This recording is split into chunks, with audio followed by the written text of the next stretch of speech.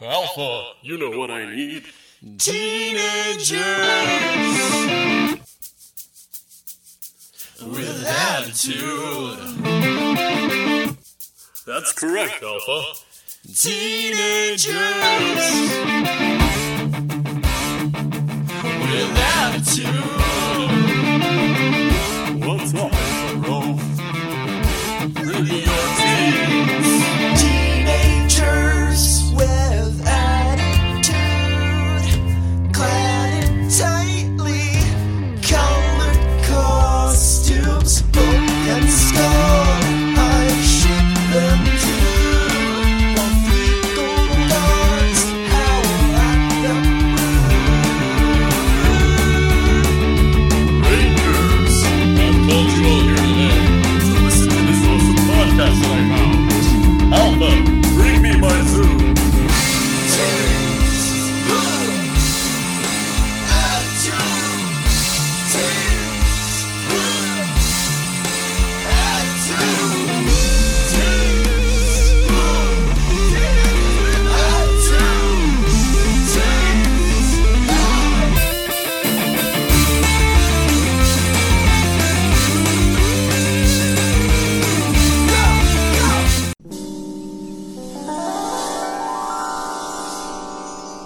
Hey everybody, welcome to Teenagers with Attitude, a podcast about love. That's it, it's a podcast about love.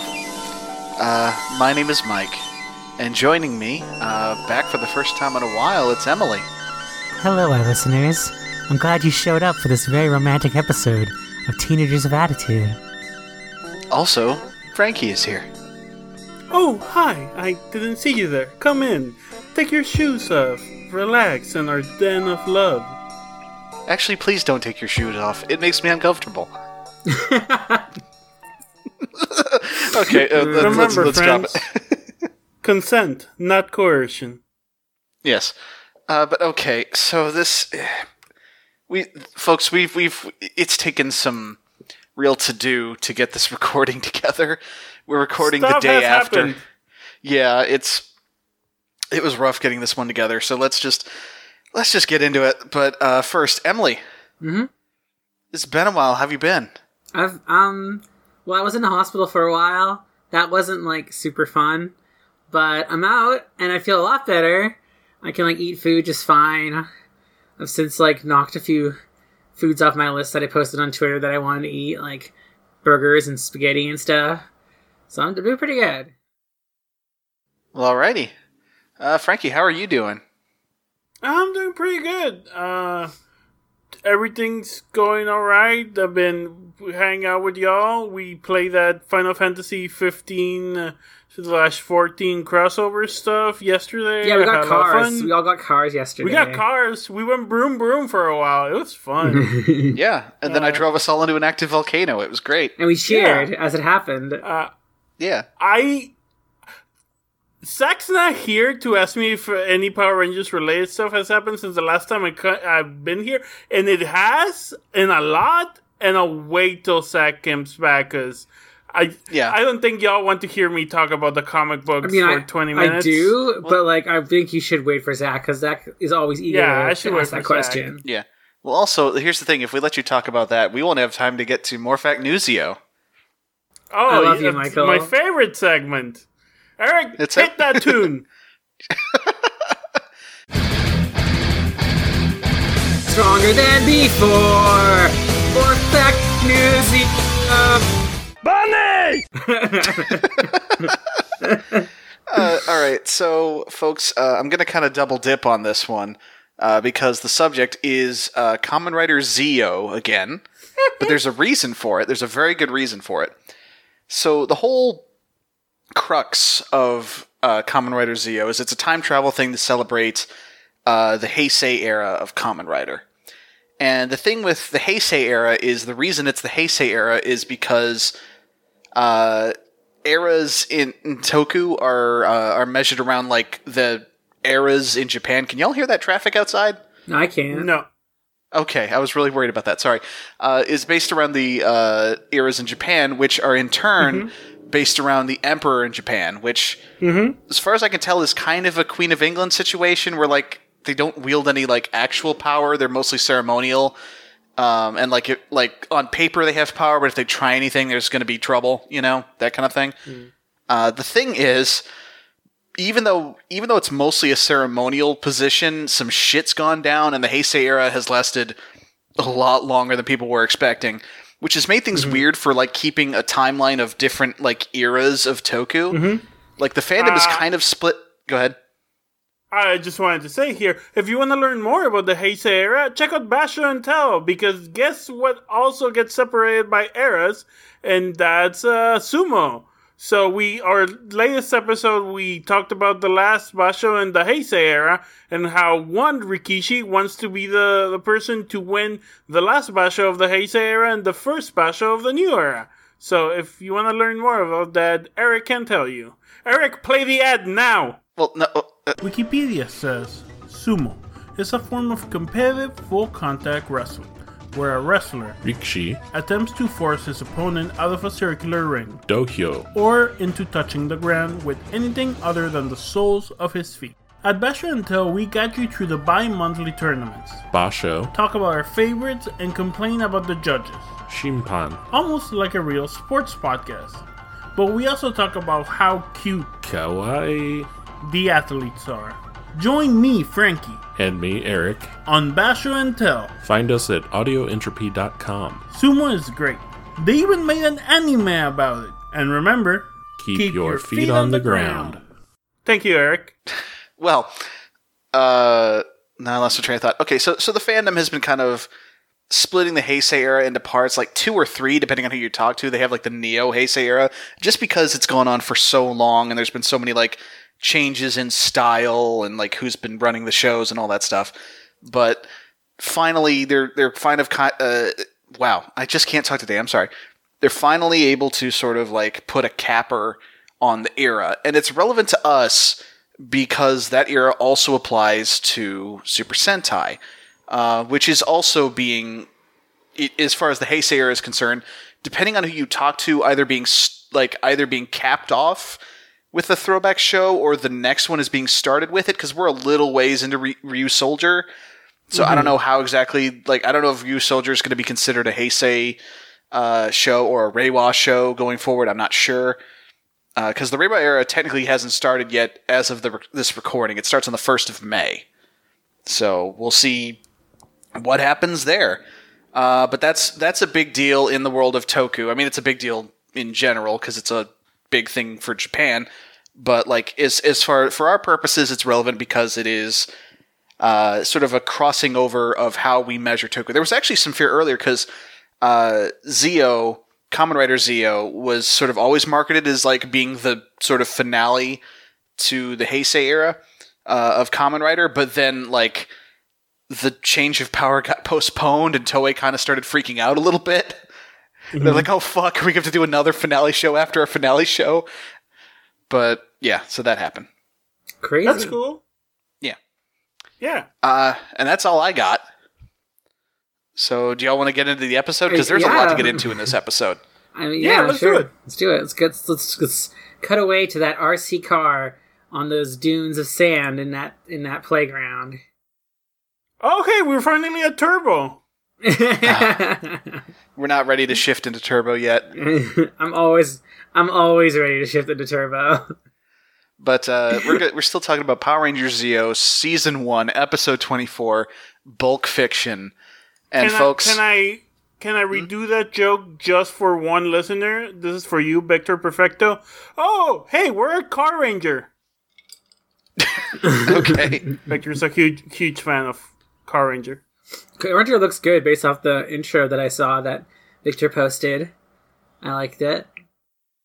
All right. It's got a cool Yellow Ranger, like, lady mechanic, and I'm always down with that. Awesome. So, folks, I could be completely wrong. It's been a while. Folks, one of the best episodes of the show we've gotten in a long time, what I would argue is the best episode of Zio so far, was the Skull-focused episode. And appropriately enough, our what I think is the first Bulk-focused episode, I'm pretty sure, is very much also an extremely good episode. So, yes, we open on an RC car driving through a playground, and Bulk and Skull are chasing it and waving traffic tickets around because they want to give a speeding ticket to this toy car. Yeah, because that's how they do. Yep, that's Bulk and Skull. Cops be cops. Yep. And as they trip and fall and get faces full of sand, who should walk up but Lieutenant Stone? And walking with him is the new rookie, Cadet Connie Crandall. And she is apparently a junior police officer, just like Bulk and Skull. Still not clear on what that actually means. No. Is this the only other junior police officer we've seen by name? We've seen since, like, the training thing where there was tons of them. So Yeah. I don't know. But yeah, that's the first one we've seen post-training. Yeah, this is the only other person we've seen who is explicitly a junior police officer. Again, whatever the fuck that actually means. But she is also, more importantly, the daughter of the captain that Lieutenant Stone answers to. And even more importantly, our friend Bulk here seems rather smitten with her. Oh, to a creepy degree at the beginning. It gets better, but Yeah. wow, Yeah. he just he shakes I mean, hands it's creepy with her. right away. Like Lieutenant Stone says, "Hey, just because she's the captain's daughter, I don't want you to treat her any differently." And Skull's like, "Oh, don't treat her any differently than I normally would." Got it. And she goes to shake his hand, and he grabs it and kisses it. They're So both Skull's creepy weird. first. Yeah. they're both weird about this. But Bulk goes for the handshake and then just doesn't let go of her hand for a long time to the point where it's really awkward and she has to pull it away. Mm-hmm. And then as soon as Lieutenant Stone and Connie walk away, Bulk puts the hand just up to his face and just goes, just gets a big old whiff of that hand odor. Just It's really gross. Smells like her. It's not. It makes me uncomfortable. And it kind of soured my the future interactions they have, but on second viewing, it's okay. But that first part, wow, It's bad. Creepiness as a joke is never good. no, I will say it's an improvement over where Bulk started with this show. yeah, As far as Matrix, he's getting better. He's still bad. He's getting better. he's not Bulk trying is to so beat good them in the up after. comics. Yeah, I believe it. If you But- like Bulk and you want to see the best Bulk I've ever seen, it's Bulk in the comics. It's especially Shattered Grid Bulk from the future. That's the best Bulk. I didn't even know Oh, that was a shit. thing. I was like, Zach, and he never mentioned No. that. Why wouldn't he mention that? That would make people buy the book. I don't want to spoil. Just know that it's so good. I don't want to talk about I it mean, you don't. because you it's shouldn't- so good. You shouldn't say anymore, but just saying Yeah. Bulk from the future in Shattered Grid Uh-huh. is enough to Uh-huh. get me intrigued, very intrigued. He's very good. Zach, if you're listening, why did you never mention that when you mentioned Shattered Grid? Jeez. Yeah, I'm kind of upset with him too. It's one of my so- favorite parts of Shattered Grid. Yeah. So I want to keep us moving. So Skull turns to make fun of her as soon as she walks away, but Bulk is immediately angry because he has fallen madly in love with this woman. Love at first sight. Cartoon logic. And breaking up this awkward moment is the RC car going by again, and they chase it, and we do a wipe transition to the next scene. And we cut to the next major thing going on in this episode, and there is a charity dance to get toys for kids. It is a dance where the price of admission is just donating a toy. Which, okay, that makes sense. That sounds like a reasonable thing. That's a thing that happens in real life. Yeah, as far as the random bullshit charities that Power Rangers likes to throw around, this is one of the more sensible ones. I participated in not dances like this, but I participated in holiday parties where all you need is to donate the toy and you'll get 2 free drinks and food or whatever. I've definitely seen similar things where it's donate canned goods to the poor or something like that, But a really great line that we get here. So the theme of the dance isn't really toys. Like, there's toy decorations that we're going to see later. Like, there's a giant crayons and shit. But, like, also, it's a costume party where the theme is you're supposed to dress up like your favorite decade. And we get a great line from Maki here where he's like, I don't have a favorite decade. I haven't lived long enough to have a favorite decade. Yeah, because it's like supposed to be teenage years, so he's like, what the fuck? Like, how am I supposed to have a favorite decade? I've only lived less than, like, 20 years. So, our storylines converge as Bulk and Skull chase this remote-controlled car into the place where the dance is being set up. And it turns out the reason Bulk and Skull can't catch this car, beyond them just being Bulk and Skull, is because it is apparently a super toy car that Billy built. Because that's how Billy do. Yeah, he's not going to just buy a toy at the store. He's going to fucking make that shit from scratch. And it's going to have, like, a nuclear-powered fission generator in it, probably. They act surprised, or like they kind of don't believe that the story's for charity, but like everything the Power Rangers do is for charity. Bulk and Skull should know that by now. Yeah, they should be pretty well aware of that, I guess. The Power Rangers, I think you mean to them the Dorka Squad, because like I don't think they. Yeah, I mean to us, you know, the Power Rangers. Yes. But speaking of knowing that they're the Power Rangers, we go to the moon. And Sprocket is upset that all these fucking shitty Earth children are getting these toys, and he's not getting a toy. And he throws just this massive fucking hissy fit to the point where, like, just King Mondo's like, oh my god, you piece of shit. You are literally grinding my gears. I need you to stop. We're gonna get you a toy, okay? Let's just fucking stop. But he has to promise to be very bad for the rest of the millennium. I do like that part. Yeah. So we cut down to a series of parking meters, and Bulk and Skull are handing out parking tickets. I have to imagine, like, are all of these guys violating parking tickets, or are they just filing them because that's what they think they have to do? It's just like, let's just file everyone a complaint, even if they've paid. Because I can't imagine everybody. Yeah. 'Cause they're putting a sheet on every single car. I can't imagine they all like forgot to pay the meter. Well, it's kind of a cross between, like, the police just kind of doing whatever they want, and also Bulk and Skull not really knowing what they're doing. I think it's more of a latter in the case of this show, but yeah. Yeah, and Bulk, speaking of that, is so distracted by being in love with this girl that he is writing a ticket on his hand and tries to stick his hand under a windshield wiper. That's a pretty good joke. I like that. That's a pretty good joke. Another pretty good joke is Bulk is like, man, I gotta figure, I don't know how to ask this girl out. Like, I know how to assault women. I don't know how to woo them. What am I gonna do? And he's like, and then Skull says, well, listen, Bulk, you just need the advice of an expert. And Bulk says, an expert, that's perfect. And Skull turns around and Bulk runs away, and Skull, not realizing that Bulk is there, is like, all right, ask away, mon frere. Because he's the expert. Mon frere? You know, him with his, like, having always struck out with Kimberly. He knows everything about wooing the ladies. Yep.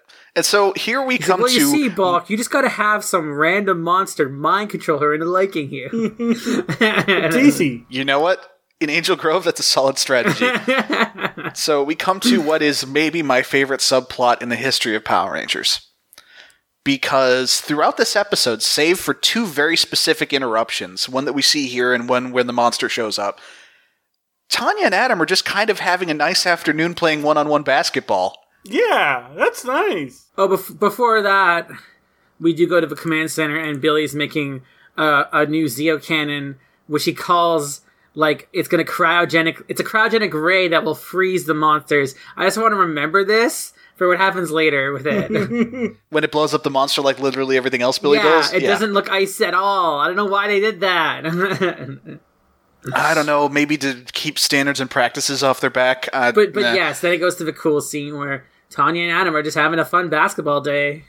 Yeah, I'm glad that you doubled back, though, because one thing that is relevant is Billy's going to need to go get a magnet, which I guess is the last part that he needs for his fucking bullshit gun.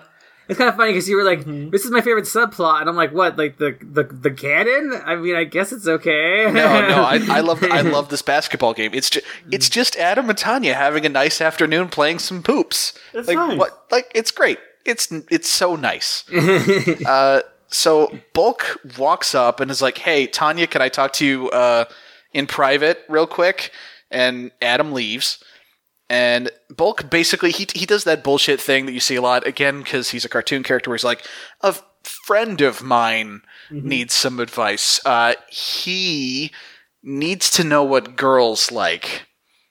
And Tanya tries to teach him. Like. I'm sorry. I know what boys want. But, know what girls like Bulk. Book. So initially she tries to give him the lesson of the episode, which is, hey, Bulk, be yourself. All right? Just be Bulk. You know, and honestly, all things considered, and I'm gonna get a little meta here, like, that's kind of Bulk's whole problem throughout the whole course of the show, is not knowing his limits, really.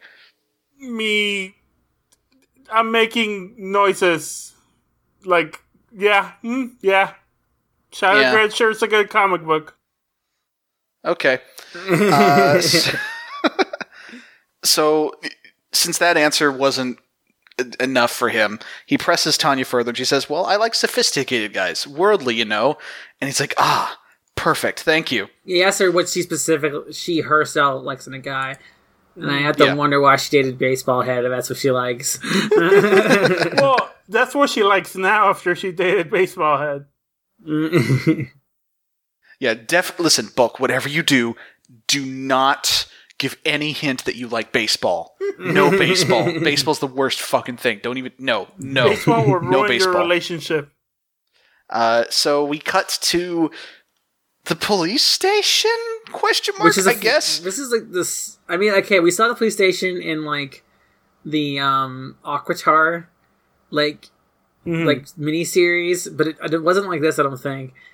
So this is the first time we're really seeing the police station. Yeah. Are we in the police station, or are we... Yeah, this is definitely the police station. Yeah, there's cops everywhere. It says police on the glass door. Okay. Yeah, there's cops everywhere. And also, although here's the thing I'm really confused about is that, okay, so we later find out that Connie was also a junior police patrol person, because they actually didn't say that at the start. I was a little confused. I'm like, is that an adult woman that Bulk's just, like, super into? Or, like, because it's hard to tell with this show, right? Because everyone's played by adults. So... Yeah. So it's really not clear, because, like, so earlier at, like, the parking meter thing, she was either also doing that or was just a vision that Bulk was having. I'm not sure. But here, what's weird is if she's a junior police officer. Yeah. She's a junior police officer, whatever the fuck that means, and she's working the receptionist desk? Question mark? Yeah, she's at the receptionist desk. It says police receptionist. Yeah, but, like, well, no, that's what I mean. Is like, is this a thing that junior police officers do now? Like, why do we never see Bulk and Skull doing this? I mean, it seems like an appropriate job. Like, if you compare, like, parking tickets, receptionist, sure. Juniors can do that, I guess. There's two quick answers: sexism and nepotism. Yeah, that's true.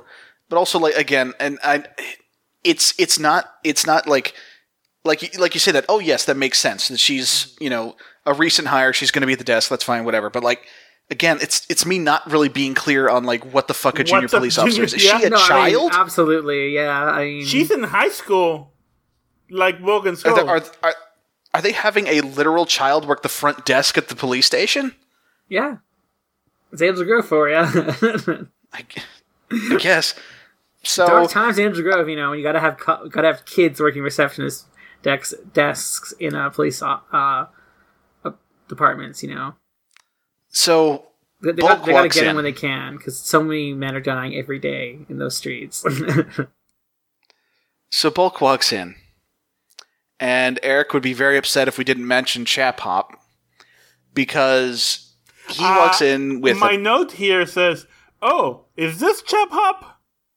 A little bit, maybe. I mean, he doesn't start rapping, but he looks like he could at any moment. So Bulk walks in with, like, a bowler hat, and he's dressed like an English gentleman. He's got a big old scarf. He looks like a really shitty Doctor Who, basically. And he does this terrible English accent. Mm-hmm. What? No, nothing. I'm holding my tongue. Just say it. I did that. can't He keep doesn't doing look that. like a Doctor Who.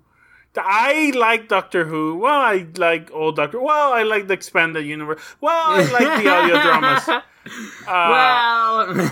Well, the comic books. In the comic books, he has a companion that's a shape-shifting penguin who's a private eye. Anyways. That's really good. Wait, Bulk does? No. Yes. Doctor Who. Okay. But he so looks more like a Winston Churchill impersonator or something. Yeah. He honestly, he doesn't seem nearly looks belligerent more- enough for that. He looks more like Inspector Spacetime than Doctor Who. I don't know what that is. Inspector Spacetime was Community's Doctor Who parody. Oh, okay. That makes sense. So he comes in and he starts trying to offer Connie tea. In one hand, he's got some teacups, and the other hand, like, he pulls out from under his like coat a teapot that's got steam coming out It's of got it. so much coming out of it. Like it's like literally, it's just dry ice in a teapot is what it actually is. But like, it's just like fuming steam. It's really great. He has a heating plate under his arm. Is what's happening. So as this is happening, Lieutenant Stone and the captain walk up behind Bulk, and Bulk's like, "Oh shit, guess I gotta go," and he bails, and the captain just chews Lieutenant Stone out. He's like, "Hey, that was one of your men, wasn't it? Well, listen, I will not tolerate fraternizing on this force, especially not with my daughter. You are on thin ice, Lieutenant Stone." And that's pretty much that for now. Y'all ready to meet a toy? Yeah. Yeah. I like toys. All right, well, it's time to meet a toy that talks like Jerry Lewis. Is that what he's doing? Is that it? Yeah. And let me be clear, folks, because I know plenty of our listeners might be confused. I am not talking about Jerence Lewis of Totally Spies fame. I am talking about the comedian Jerry Lewis. The French guy who says, "Lady." Well, he wasn't French. That's the thing is he was Yeah, he's he Jewish, wasn't but French. like It's the just French loved love him. That's right. Yes. Yeah. Mm. Because that's just a funny voice people can do, and he uses a flamethrower to blow up a payphone. If you're like me and have never seen a Jerry Lewis like movie or anything about him, you'll know him as an impersonation that Animaniacs constantly did. Oh yeah. Well, I mean, they just had like a voice actor on staff who really liked doing that voice. Yeah, and that's what I and know that voice he also from. busted out that impression whenever he was doing Freakazoid too. Mm-hmm. Let's see. But yeah, so they blow up a payphone, and that's a dang old fun time. That Prince Sprocket in this- flamethrower is like looks real big, but all that it does really is like push around things. Doesn't really explode. Yeah, them. that's what flamethrowers do, right? Yeah, they just push around things. It exploded the telephone thing, but it didn't stay on fire, so it's kind of weird. Yeah, and then later on they're gonna throw it near some cars, and like nothing's gonna happen. It gave me big. I've been watching Ruby, and it gave me big Ruby vibes, where big things happen in the environment, but the environment doesn't really change a lot because they can't animate it. I mean, Well, yeah. Well, that's because Power Rangers, like Angel Grove's a simulation, and they haven't programmed for that. That makes sense. yeah. This is the thing. Yeah. So, speaking of simulations and programming, Sprocket is like, "Ooh, that was fun. What can we blow up next?" And here comes Billy, driving his remote-controlled car. I guess walking back to the command center Billy's a fucking after dork. going to get the He's magnet. just having a leisurely stroll. He's just having a good Yeah. time. I love this. This might be my favorite scene in the episode. It's really good. I do like this whole sequence. Prince Sprocket's like, "Oh, hey, it's the Power Rangers' brainy buddy. Let me just summon a bunch of cogs." And the cogs materialize out of the air and, like, flip and just start going down this hill. And Billy sees them coming. He's like, "Uh-oh, I better get ready." But then a cog just sort of halfway Ghosts materializes. behind him. Like it looks like it's a specter. Yeah. Mm-hmm. And in fully knowing that Billy is a former Power Ranger, they know that the thing that they have to do to incapacitate him is grab his arms. Their one weakness. And they do. Yeah, the one weakness. In the shuffle, Billy's communicator falls off and breaks. And again, they're made out of wet cardboard. Yeah. At some point, the Cogs actually throw Billy, I guess as an attempt to, hurt him, but they let him go. Like, they fucked up. You let go of his arms, and that's it. You let go of a Power Ranger's arms, they're free, they're good to go. They get all their power back. And I like this part here because, okay, while Billy could probably kick the shit out of half these Cogs, there's a lot of them, so I don't think he could beat them, but he's a good fighter, right? But no, he's Billy, so even though he could fight them, what he does is he takes that okay, so I don't know if we mentioned this, he's got a magnet thing that he needs for the Zeo cannon. He puts it on the back of the toy car and starts using the toy car to shepherd all the Cogs around with the magnet powers. And it's a really powerful magnet, I guess, because it warps their skin. It's weird, but it's a Billy Magitech magnet. But yeah, I like that Billy uses a gadget to take care of all the Cogs. It's neat. It's a very Billy. So there's thing. a few things to note about this scene. One, I actually am kind of disappointed that we didn't get to see him fight. I do wish he'd have maybe done both, maybe done a kick or two and then do the magnet bit. But an alternate version of a scene that I would have liked is he sends the Cogs after them. Billy kicks the shit out of all the Cogs, and he's like, "Wait, you're supposed to be the nerd." And he's like, "Dude, I used to be a Power Ranger." Yeah, but the thing is, for all the talk that it's Billy science, this is still a tiny magnet, and this thing incapacitates not only all the Cogs, but also Prince Sprocket, heir to the Machine Empire throne, and the Monster of the Week, and it just drags them all away. And Prince Sprocket's just like, hey, let us go! Stop being so mean to my Cogs! Hey, you bully! The Cogs, some of them start dying from getting knocked into each other. For the villain side of things, this is really fucking pathetic. This is really sad.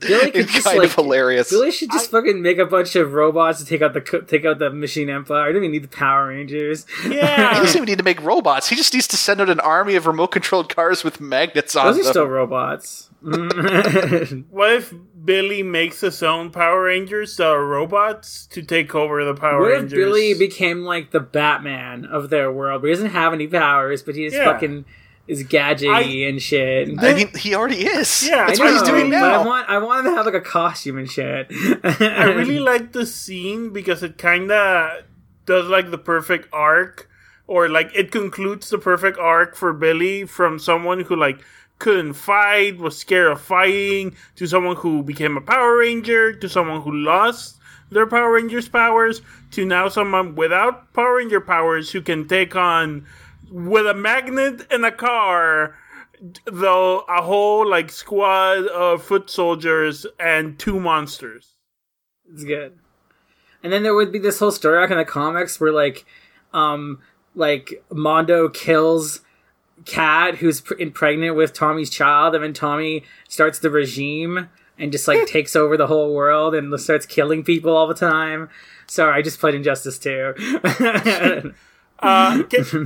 So, yeah. Go ahead. Well, I would just say a detail from the Go-Go Power Rangers comics I really like about Billy is that at the beginning he's... or it might be the other comics, but at the beginning he's scared he's scared of being weak, so he wears his Power Ranger suit underneath his clothes. He morphs, takes the helmet off, and puts clothes on because he doesn't like feeling weak. And thinking that as the start point and this at the end point is really cool for me. Yeah, no, Billy's a cool character in Power Rangers, despite their best efforts of not writing characters. Yeah. He's had a lot of development out of every Power Ranger, I think, more than any of them. Yeah. So he destroys the Cogs single-handedly, single magnetly, and temporarily incapacitates Prince Sprocket and the Monster of the Week. Grabs his remote control car, fixes his communicator. He just pops the lid back on. It's like, hey, Alpha, can you teleport me? And I was like, sure. And then they go, and that's it. Fight solved.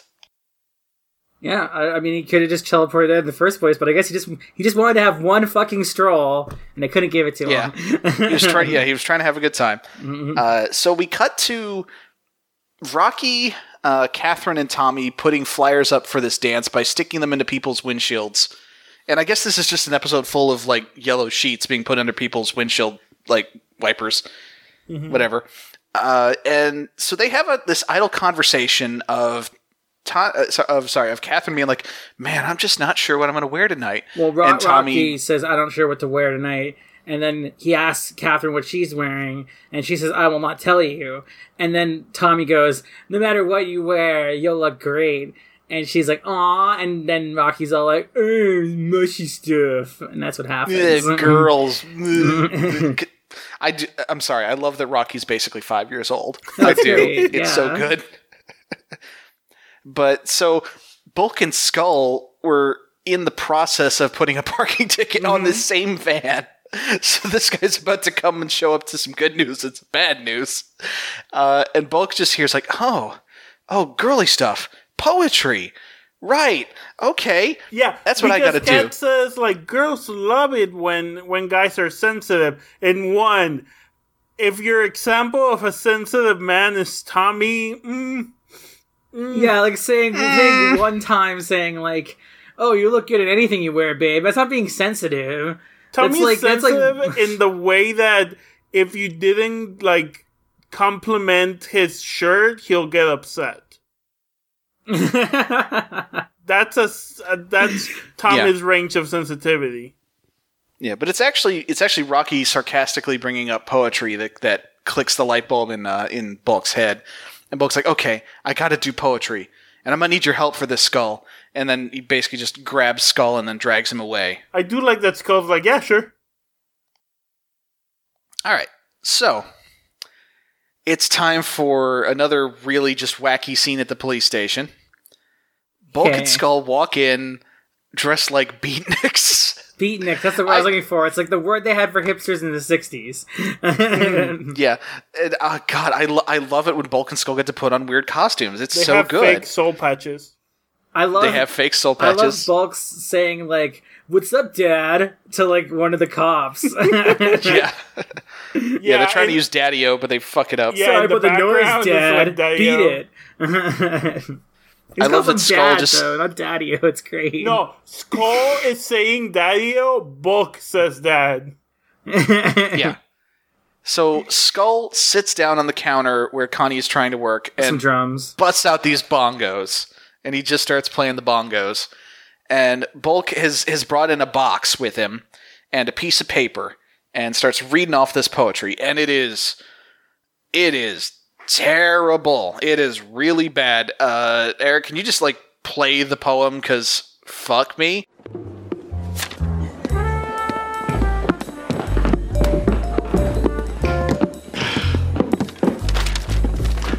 An Argyle armadillo ate an onion while a bearded bird flew into a cappuccino-colored sky. Why? I am a mosquito on the windshield of your love. You are the missing sock in my laundry pile. Bulkmeyer, what's the matter with you? Your behavior is extremely non-rank. You are the sunny sky, the windy wind.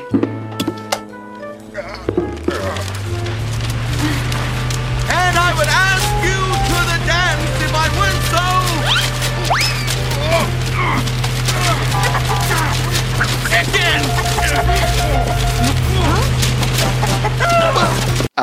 But the point is... I like the cappuccino-colored sky part. Yeah, that's I real like good. the armadillo part. I like armadillos.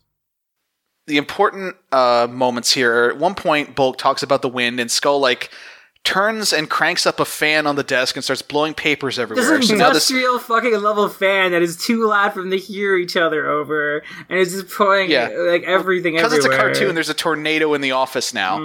And also because it's a cartoon, Bulk says, I'd like to ask you out, but I'm too chicken, and pulls a live chicken out of the box he brought in with him. So now this police station is has a tornado in its main lobby full of loose papers and chicken feathers. See, he should have just gone with like a bucket of KFC, because then it's like, oh, a meal. That's nice. Let's eat. Yeah, that's how you woo a lady with fried food. I mean, it would work for me. So, both Lieutenant Stone and the captain walk in again, and the captain absolutely loses his shit. And this threw me off. This caught me off guard. He fires Lieutenant Stone on the spot. Mm-hmm. Yeah, okay, this is a police lieutenant. Like, he's had, like, a storied career. And, like, his junior police start fucking up, and his reaction is to fire him? Not just, like, get rid of the junior police? Like, it doesn't make any sense. This captain is clearly, like, A, power-hungry, B, obsessed with his daughter. Keeping, like, people away from his daughter, basically. And he's just like, okay, that's it. This is your second strike and you're out, because that's how that works in my world. And he just fucking rips the badge off of his chest and is like, Stone, you're done. And after that happened, another thing I really wasn't expecting, Bulk and Skull, in a show of solidarity with... I can't even call him Lieutenant Stone anymore. He's not a lieutenant anymore. Jeremiah. In a show of solidarity with Jerome. Jerome. Yeah, in a show of solidarity with their former boss and I guess friend now... they both also quit the Junior Police Patrol on the spot. And, like, if they just straight, like, listen, if he's gone, so are we. And, wow, okay. Mm-hmm. I mean, the good news is we finally know whether or not Bulk and Skull are cops. They're not cops anymore. Because they're not. Can someone update our BulkandSkullCops.com? Is that a thing we have? No, I don't think so. Okay. But yeah, Bulk and Skull are... that's it. They're done. We're done with the Junior Police Patrol. Yay. Although I did look into it, and so starting with Turbo, including the movie, they're gonna do like Bulk and Skull's whole thing is they're gonna be doing like random odd jobs and stuff. And apparently, at certain points, they're just randomly, temporarily cops again with no explanation. Sure. Listen, that's just an odd job you can do in real life. You can just walk up to job boards and pull down like one of those tear tabs and be a cop for a day. Cop for a weekend. Weekend cop. I mean, they... theoretically, they already have whatever permits. They already passed whatever exams they need, so, you know. Yeah. So we cut to a suburban cul-de-sac where a lot of the fights have actually been happening this season. I don't know why. I guess it's just an open space they got that looks like it might be in a city. Maybe it's a lot they have that looks like a suburb, Maybe. But so, Kat, Tommy, and Rocky are still just handing out flyers, and they get jumped by Prince Sprocket, and... Did we ever get a name for this monster beyond just Sprocket's new toy? I don't know. I don't know what his name is. Yeah, I think he's just a toy. Yeah. And, okay, like, what the toy then does is, like, I don't know, personally, this is, like, one of the most viscerally violent things they've ever done to, like, a non-suited ranger, where he shoots his fucking flamethrowers directly at these non-armored kids, and they, like, get out of the way, and it's fine. But for some reason, that just seemed, like, that just hit me as being, like, whoa, they could have just fucking died. Yeah. Like, there's an alternate universe where, like, Rocky got hit by that, and it's just like a ashen crust of a what used to be a human on the ground. Yeah. So they morph, and so I guess we didn't really describe this monster before. He just kind of looks like a generic robot with a goofy face and, like, a propeller on his head. And apparently in the Sentai, he was, like, Carnival Funhouse themed. Which I guess, looking at his design, I'm like, oh yeah, I can see that. Yeah, he's going to do a cotton candy attack later. It also kind of works for, like, being a children's toy, but, like, it would have been cool if we had a carnival episode. I mean, I know they already did that with the Pineapple the Clown episode, but, like, not with this cast. Who could forget? I would like to see that, you know? Yeah. I would never forget Pineapple the Clown. I had a VHS tape of that episode, and I watched it all the time.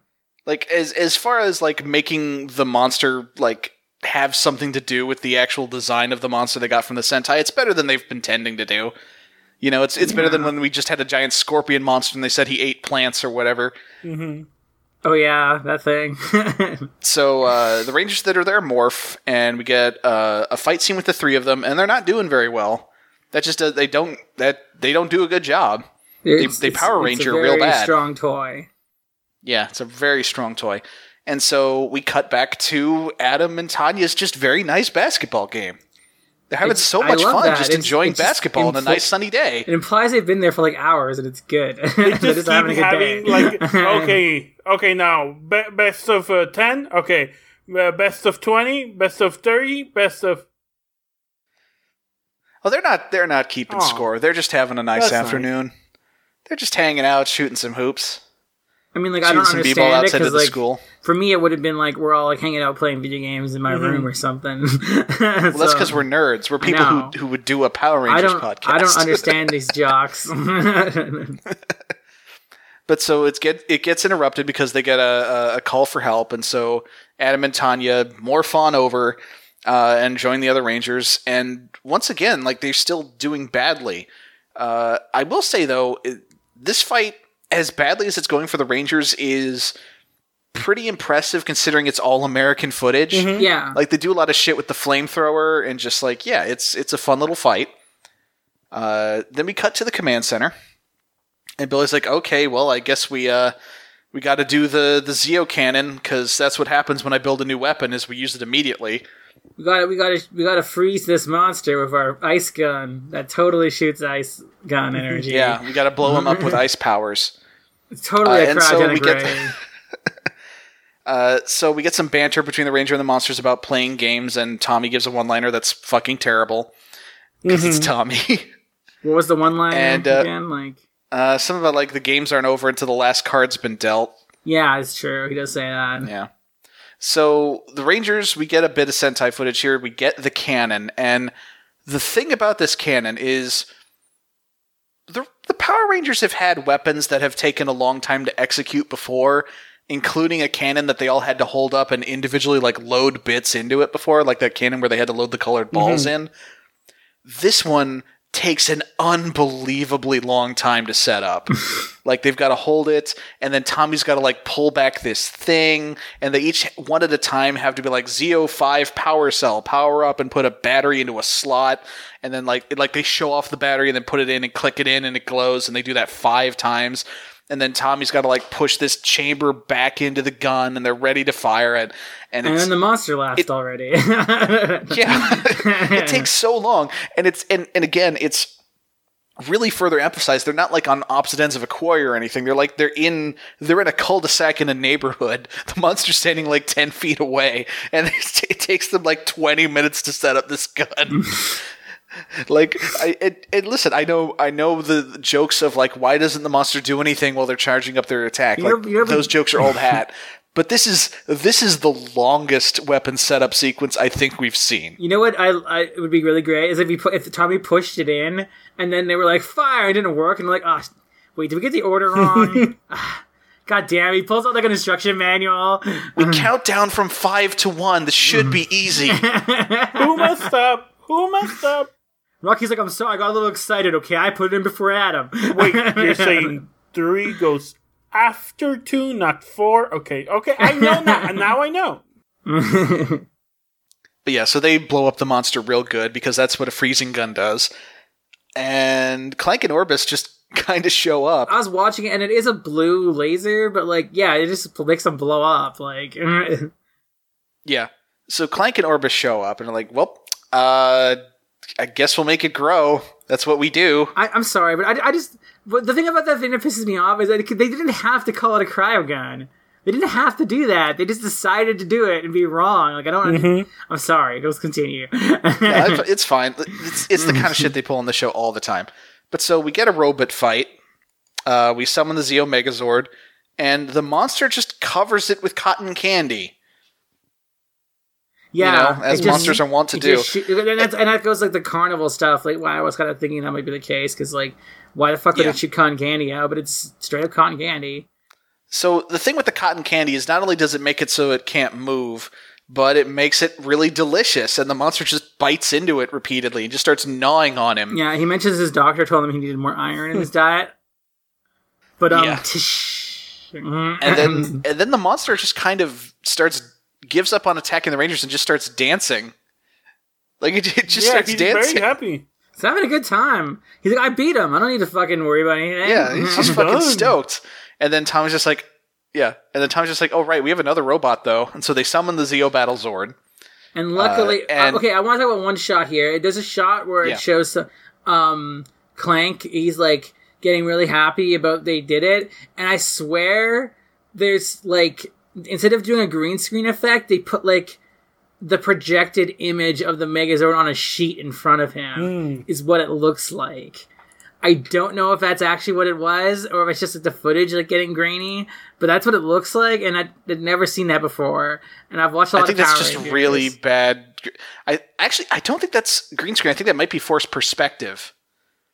Like, really bad forced perspective. Like, this isn't Lord of the Rings here, but... I mean, like, that the lines aren't over top of Clank. They're only on the Megazord's, like, screen, so it still makes me think it's, like, projected on a sheet.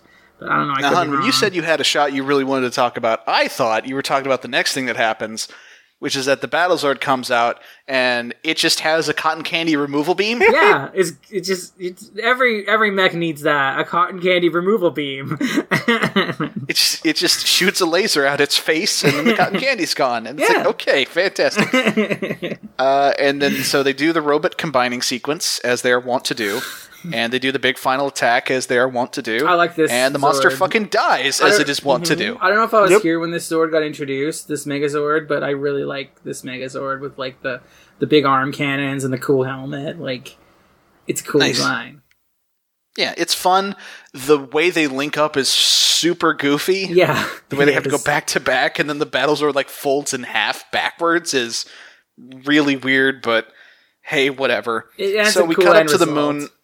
Yeah, we cut up to the moon, and Sprocket's like, hey, the Rangers blew up my toy, I want another one. And they're like, fine, we'll get you another toy, but keep this one away from the Power Rangers. We're not giving you another weapon. It'll just get blown up, so we'll give you a toy car or something, fuck it. Alright, so here we go. Time for the real, just real best point in this whole thing. It's time to go to the dance and see everybody's costumes, y'all. Okay. I love them all. I want to ask what your costume would be if you had to go to a dance that's decade-based. Should we do this now or after we see everyone's costumes? Let's do it now. We do it now. Yeah. Yeah.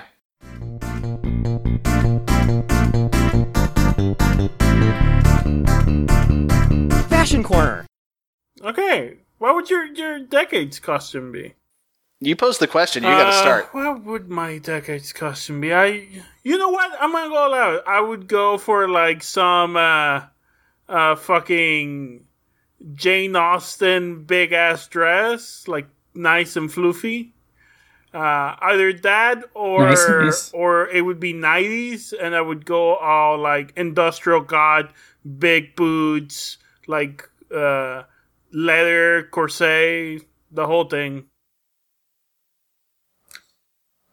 I really like women's fashion from like the late 50s, early 60s kind of like look. So I probably would go with that because it looks like, you know, the big dress is like this, you know, the swing dance look kind of thing. Like I just like that look.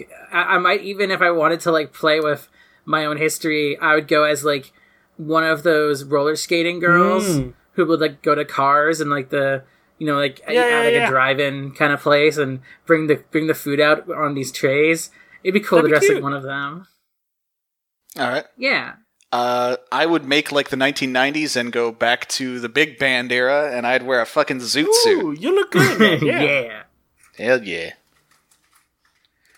But let's see what we actually got here. So, Kat is wearing a 1950s ass poodle skirt and big old thing in her hair. She looks like a character from Grease, basically. When I first pretty nice. saw her like ribbons, I thought they were her like pigtails, and I'm like, oh, is she Harley Quinn? But no, it's a big ribbon. She's got a ponytail. Yeah. It's cute.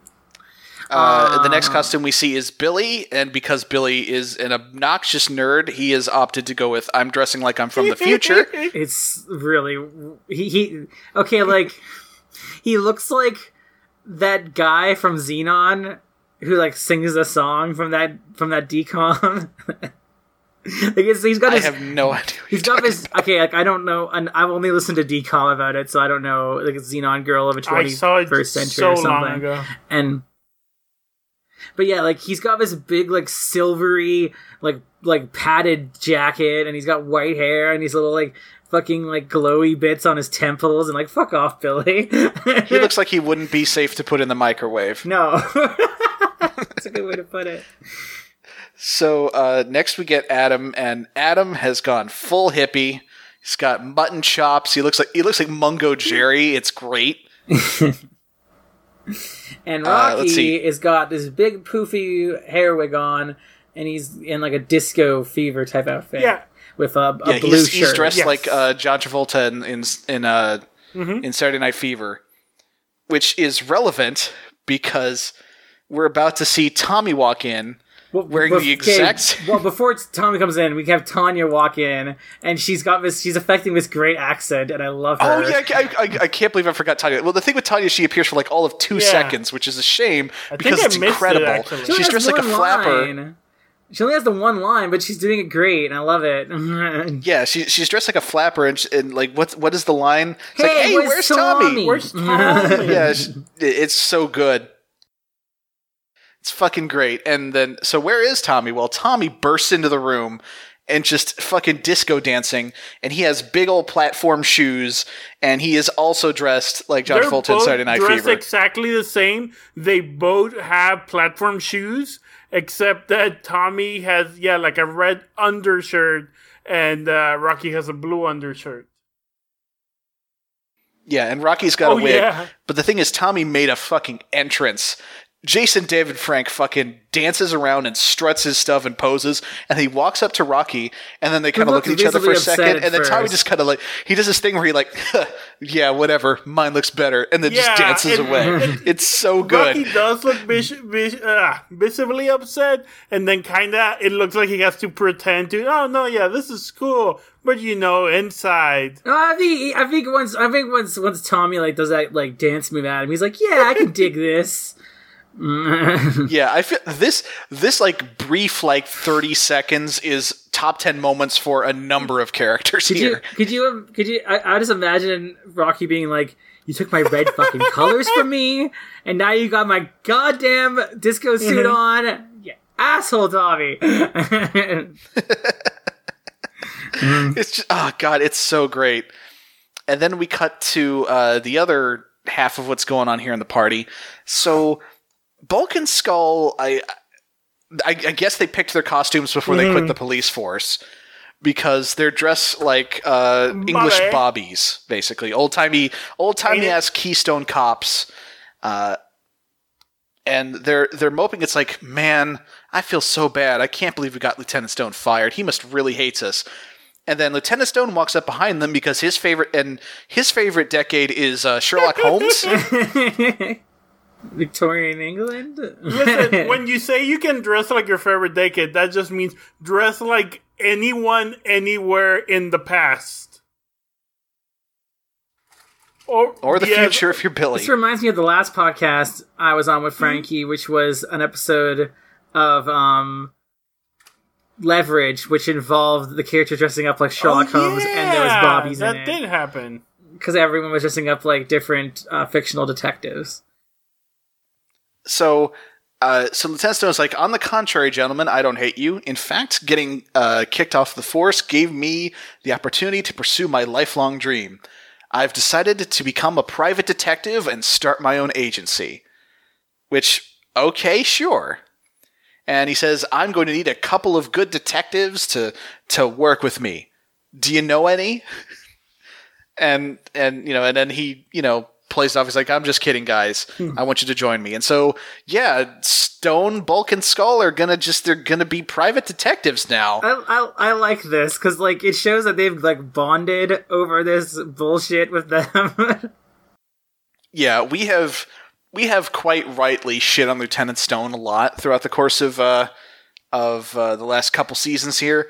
But you know what? I like this turn. This is a really nice like. It's a nice change of pace for all three characters. It's great. And we actually cap off with one more really great moment of Bulk being like, well, that's just about everything working out for the best. I just wish I could explain to Connie, because I feel she must think I'm the biggest douchebag in the face of the earth.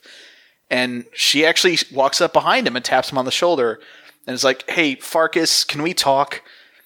And basically she says, listen, I know my dad can fucking freak out like a lunatic, but I actually felt really bad about what happened to you. And I also quit the junior police force. And they both have a moment, and she says that like she only joined to try and impress her dad, and her heart wasn't really in it anyway. And they have this thing where they're like, okay, I guess we both learned a lesson about needing to just be ourselves. And then when she asks Bulk to dance, and he starts doing the British accent again, and is like, and she gives him this look. And he's like, yeah, sorry, I'll stop now. And they go to the dance floor, and everybody dances in freeze frame. He takes off his mustache, and he gives this, like, nice... He's pretty cute here, where he's like, I'd like that very much, and just gives this nice smile. It's great. They go off. It's one of the best... It sucks that really good on-screen Bulk it sucks that the episode started it... Yeah, I was gonna say, it sucks that it started off creepy, because, like, as it goes on, it gets a lot better, where he's, like, trying to, like, woo her and not, like, being a dick, really. Except for, like, bringing a live chicken into a police station. But, like...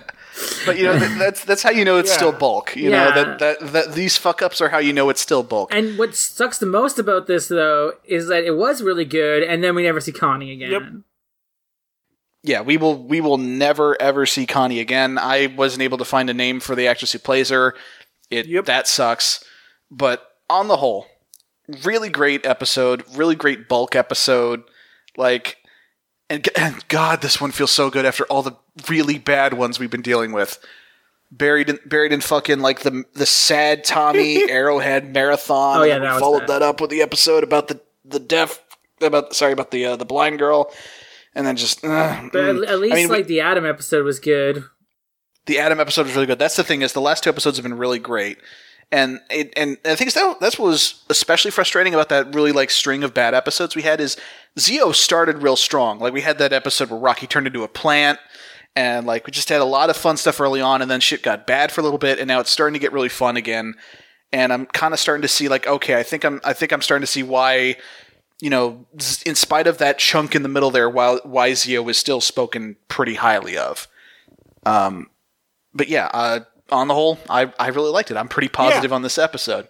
What do y'all think? I thought it was pretty good. I wasn't as strongly into it as you are, but it was a fine episode. Yeah, there were parts I liked and parts I didn't like. This episode, and I also think this goes to... I wasn't here, but I watched it. Pepper's crying in the back. I'll take you out right now, Pepper. The Skull episode, where...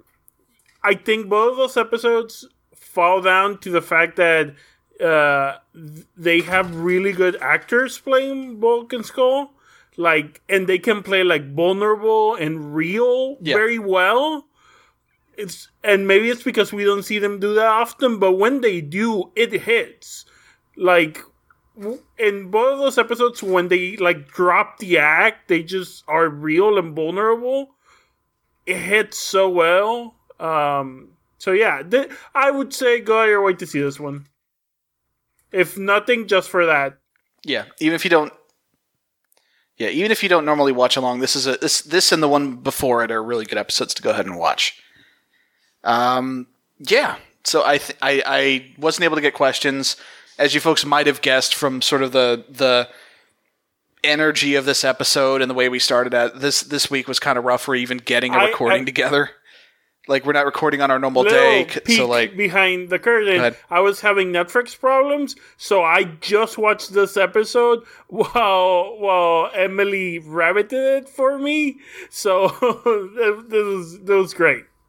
Thank you. Yeah, this was a nightmare to put together. So I unfortunately don't have any kind of closing thing. I don't have any have questions or a game show or anything and you could probably also tell the opening second was put together at the last opening segment rather was put together at the last second. 5 times. So this one's kind of a mess. To make sure we got it right. Yeah. Which again is a shame because the actual episode we discussed is really good. But you know what? God damn it, nothing stops teenagers with attitude. All right. I don't even go here, and nothing will stop it. We're like the American Post Office. Yeah, unless something does. But okay, so Frankie, you got anything you want to plug? Sure. You can find me on Twitter at FrankieExtra. You can find all the games that I make at frankieextra.itch.io. Oh, and on here on Audio Entropy, you can catch me on Let's Steal a Podcast. We're almost done with Leverage. We have about 2-3 seasons left. We'll be done before the end of the year. We're going to try to do bonus episodes. We have some cool stuff planned to push it to the end of the year so that I make Cass watch Santa Claus versus the Devil for a second year in a row on Christmas. That's my goal, so hopefully we'll get to that. And Basho and Teo, there's no tournament until next month, but once that happens, go ahead and listen to the archives, and then next month you'll be ready for the first tournament of the next era, which already has a name, but I forgot it. Reiwa, I believe. Yeah. All right, Emily, you got anything you want to plug? You can find me on Twitter at This Is Emeralds. Other than that, no, I think I'm good. Okay. You can find me on Twitter at Mike Loves Rabbit. If you want to send questions to Teenagers with Attitude, we are on Twitter at teenswithtude. Gmail, teenswithtude@gmail.com. The Facebook group, Teenagers with Attitude. You can also find us on Discord if you go to the Audio Entropy Twitter at Audio Entropy. There's a link to the Audio Entropy Discord. Come hang out with us and the rest of the network, and it's great. Yeah. And I think that's going to do it for us. So, short one this time, only an hour. Yeah. But for Teenagers with Attitude, I've been Mike. I've been Emily. And I'm Frank. And may the power protect you always. Stay with you. No, wait, wrong show.